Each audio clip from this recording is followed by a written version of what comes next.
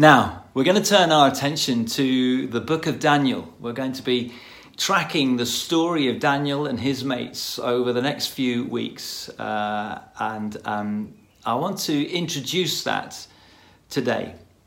And I think the best way for me to do that is rather than me to read various chunks or to just sort of try and explain everything that's going on in what can seem like at times quite a weird, there's some odd stuff going on amid the narrative and the storyline, some of which, of course, will be really familiar to you.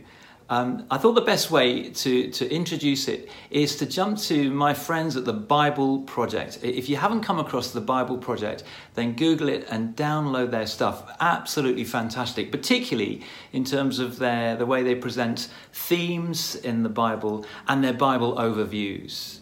So we're going to tune into the Bible overview of the first 7 chapters of Daniel. There's more, and you can watch that in your own time. But just today, we'll look at the first 7 chapters.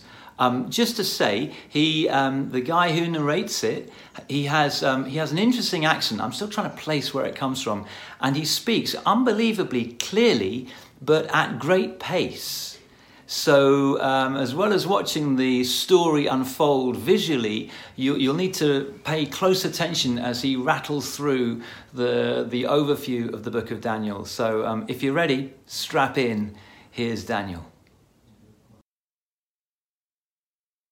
The book of Daniel. The story is set right after Babylon's first attack on Jerusalem, and they had plundered the city and its temple and taken a wave of Israelites into exile. Among them were 4 men from the royal family of David: Daniel, who's later named Belteshazzar, and his 3 friends who you probably know by their Babylonian names, Shadrach, Meshach, and Abednego. This book tells of their struggles to maintain hope in the land of their conquerors. The book's design seems pretty simple at first. Chapters 1 through 6 contain stories about Daniel and his friends in Babylon, while chapters 7 through 12 contain the visions of Daniel about the future. But this 2-part shape is made even more interesting by another design feature, and that's the book's language. It begins in Hebrew, the language of the Israelites, but chapters 2 through 7 are written in Aramaic, a cousin language to Hebrew spoken widely among the ancient empires. But then in chapters 8 through 12, it goes back to Hebrew. This design shows how chapters 2 through 7 are a coherent section, but it also highlights the importance of chapters 2 and 7 for understanding the later chapters of the book. Let's just dive in. Chapter 1 introduces the basic tension of the first half of the book. Daniel and his friends, they're really wise and capable, and they're recruited to serve in the royal palace of Babylon. But they're pressured to give up their Jewish identity by living and eating like Babylonians and violating the Jewish food laws found in the Torah. So they refuse, and they choose faithfulness to the Torah, and it puts them in danger. But God delivers them, and they end up being elevated by the king of Babylon. After this begins the Aramaic section, which you'll see has this really cool symmetrical design. So first, the king of Babylon has a dream that, it turns out, only Daniel is able to interpret. It's about a huge statue made of 4 types of metal, and it symbolizes a sequence of kingdoms, and the head is Babylon. But then a huge rock comes flying in, and it shatters the statue, and it becomes this huge mountain. Now, this dream is the first of many symbolic visions in the book, and this one introduces the basic storyline of them all. Daniel says that the statue represents a train of human kingdoms following from Babylon, and they will all fill God's world with violence. But one day, God's kingdom will come and will confront and humble the arrogant kingdoms of this world and fill the world with the healing justice of God's reign and rule. After this, chapter 3 tells the famous story of Daniel's 3 friends who refuse to bow down and worship a huge idol statue, which, like the statue in chapter 2, represents the king and his imperial power.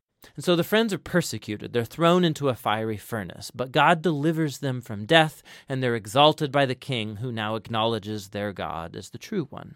After this come a pair of stories about 2 Babylonian kings, the father, Nebuchadnezzar, and then his son, Belshazzar. They're both filled with pride because of their imperial power. And so, like in chapter 2, God warns them both through dreams and then visions, which, also like chapter 2, only Daniel can interpret. He says that both kings are to humble themselves before God, and both kings arrogantly resist. So Nebuchadnezzar is stricken with madness. He becomes like a beast in the field.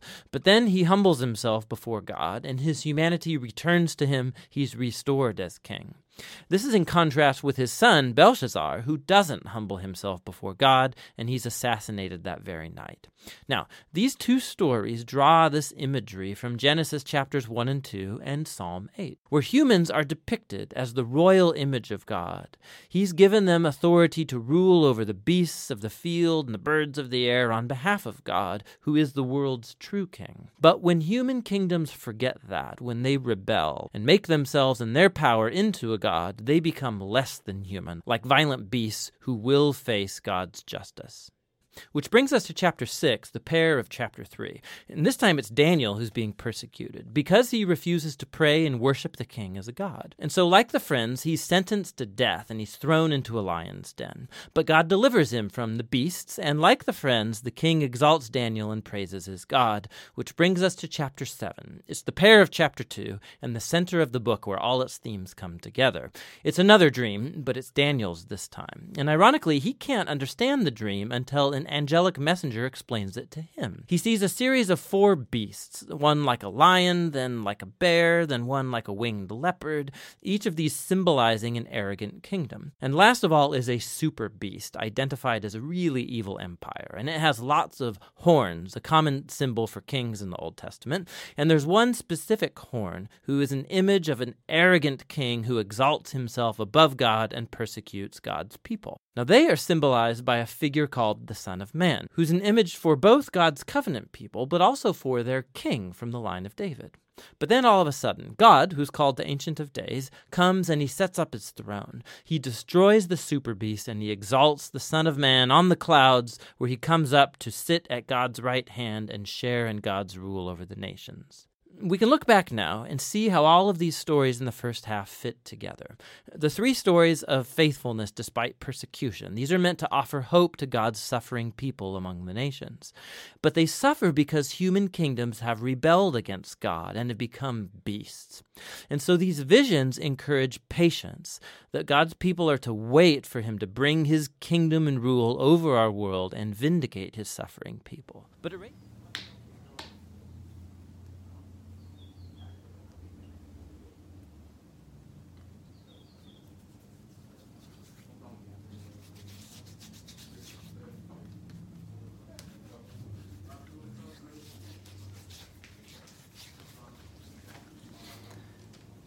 Sorry, just creaming up. It's been quite important this week if you've been fortunate enough to get outside, or maybe even if you're inside without access to the sun from outside your building, but you can open a window maybe and just sit and enjoy the sunshine. Why do we put cream on?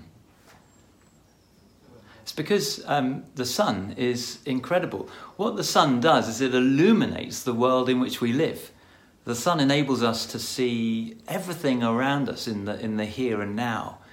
The beautiful blossoms and the buds and leaves just appearing on the trees. All the glorious colours of nature in this wonderful creation that God has made. The sun enables us to see that. In fact, the sun calls it out, brings it to life. The sun enables us to appreciate the here and now, all that we can see and touch and hear and smell. But there's another reality about the sunshine. There's an unseen reality that is nonetheless real, even though we can't see it with our eyes. The sun emits ultraviolet rays. And in many ways, they're good for us. The nutritionists and the dietitians and the healthcare people, they'll tell us that in order for us to be healthy, we need a good balance of vitamins, and sunshine in particular imparts vitamin D. So after a long winter, do you remember how wet February was? Seems a rather distant memory now, doesn't it? Because here we are enjoying this glorious weather. So it's good to benefit from the unseen elements of the sun. But there are also some negative or harmful elements that are unseen, but nonetheless real. The ultraviolet rays, which if we sit in them for too long, will burn us and do our skin damage. prolonged exposure to the ultraviolet rays can be cancerous, can even lead to our premature death. Two realities.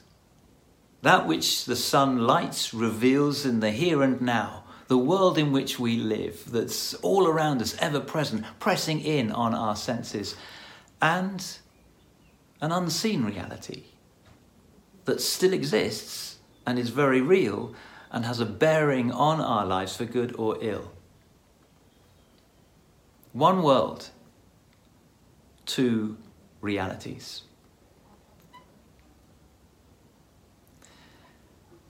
And that's the backdrop to the Bible, and particularly it's the backdrop to the book of Daniel. I've got here chapter 1 and verse 1 in the book of Daniel. Let me read these first two verses to you. And feel free to follow along if you've got your own version in front of you. The book of Daniel begins, "In the 3rd year of the reign of Jehoiakim, king of Judah," it's the southern part of the nations and the tribes of Israel, "Nebuchadnezzar, king of Babylon, came to Jerusalem and besieged it. And the Lord delivered Jehoiakim, king of Judah, into his hand, along with some of the articles from the temple of God. And these he carried off to the temple of his God in Babylonia and put in the treasure house of his God." And in those first two verses, we have, if you like, a kind of template, as we've just heard, for and a framework, if you like, for the whole of the book of Daniel. It is, if you like, a story of two cities. There's the city of Babylon, with its powerful king, Nebuchadnezzar. And he conquers all before him. He just rides into Judah, into Jerusalem, and he captures Jehoiakim and takes him off, and the peoples and the treasures, into captivity in Babylon. Babylon represents one reality. Babylon is the here and now reality. Babylon has powerful kings, and there are stories in the book of Daniel of monsters and extraordinary beings. There are even wild animals that appear in the... Look, I've told you, you're not until chapter 6. Go on, clear off. Go on, hop it. So sorry. They appear to have power, but their power wanes. It will not last. It's very real in the here and now. But it's not like the second reality, represented by the second city that we read of through the book of Daniel. And here it is, right at the start. The second city is Jerusalem. Now, when we're in Babylon and seeing this story through the eyes of Daniel and his mates, Babylon seems so real and Jerusalem seems so far away, so distant. Surely Jerusalem doesn't really exist. And yet it does, in a very real sense.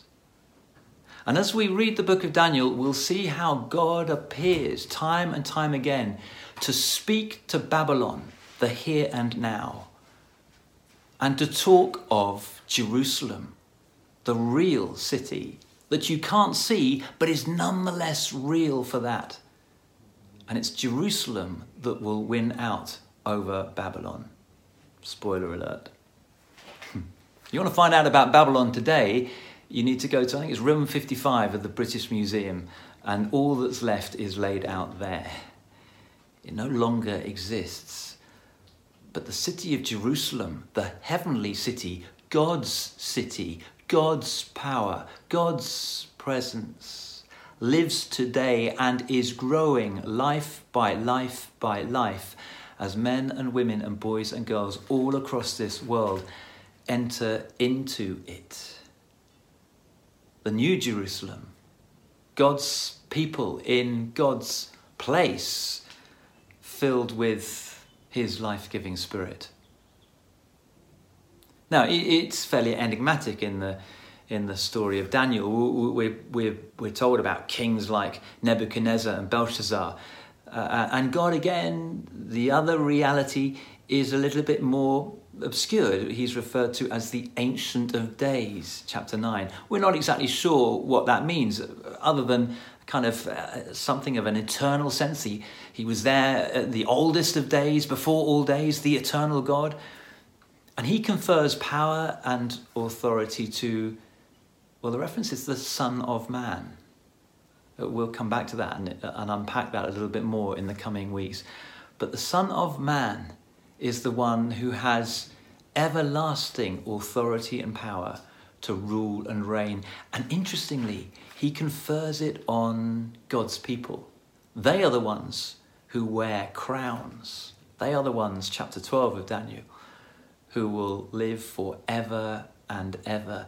They will last, even though they don't appear to be real or seen. Whereas Babylon, this awesome power, will collapse and eventually fall.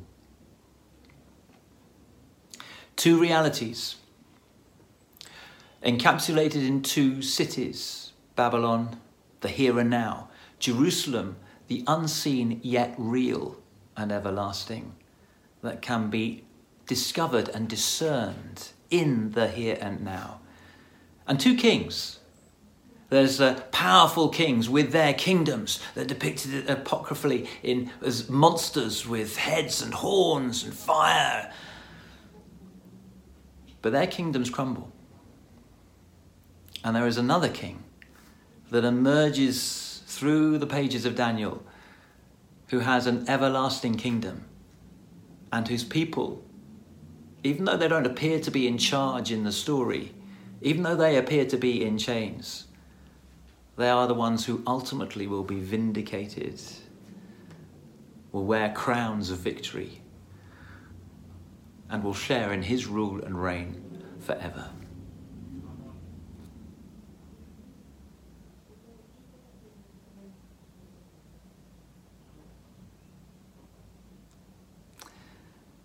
I'd love to encourage you to maybe read a chapter a week of the book of Daniel. That would take about 12 weeks and will take us to the end of this series. I know that some of the life groups and other gatherings, you're studying other things and looking at other topics, and that's absolutely fine. But maybe as we, Sunday by Sunday, just draw on different themes from this amazing book in the middle of our Bible, maybe we can track it week by week, read a chapter and see through the here and now of Babylon whether you can hear the echoes of Jerusalem breaking through. I'm going to put a question for us to ponder on the screen and just leave a few moments for you to think about that question and chew over it as we prepare ourselves to hear God through the narrative of Daniel.